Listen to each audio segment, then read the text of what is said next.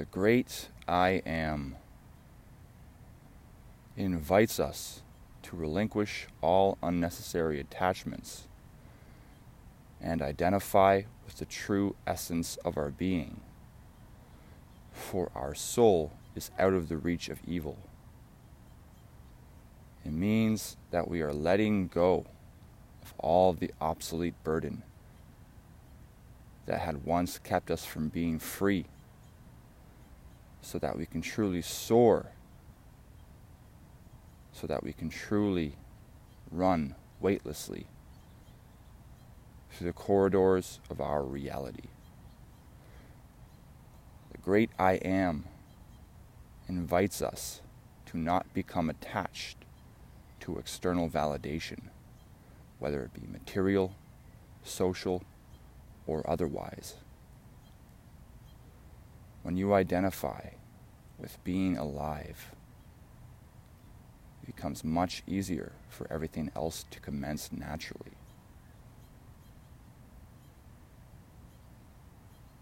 The great I Am allows us to shirk off the opinions of others when they do not serve our greater good, nor the greater good of the collective.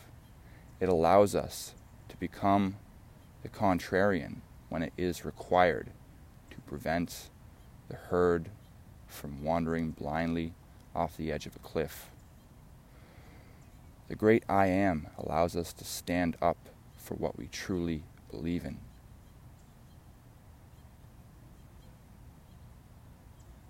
It takes great courage and strength, for a lot of us have began to identify with our material objects, with ownership, especially in a culture that favors this state of consciousness involved in sentimental attachment to items.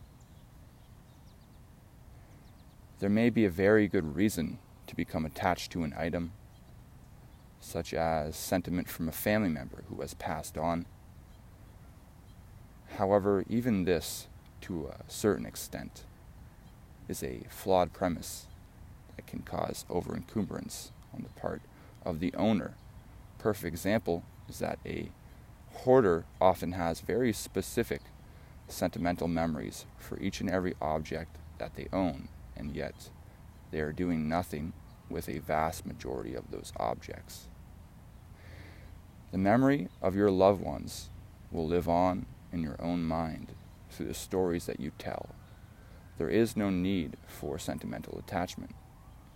Another reason why you don't want to become sentimentally attached to objects in this manner is because once they are taken away from you, once they break or are stolen, then you feel as though a piece of you has been stolen. Perhaps a memory of a loved one has been stolen. But in reality, that memory lives on through you, through every breath that you take. Nobody can take your memories away from you. Identification with object worship is over-encumbering and keeps you from moving around effortlessly and living life to the fullest extent. When an opportunity presents itself to you, you must walk through the door. You can do all the work you want through the law of attraction and visualization, but if you were weighted down, if you cannot move quickly enough to seize that opportunity, then it will be more difficult for you.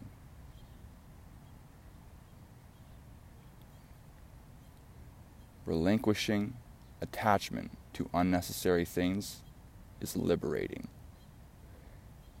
I do find it quite peculiar in our free world that many people identify the notion of freedom with owning as much as they can, with temporary gratification in the form of food or various legal drugs of an intoxicating quality.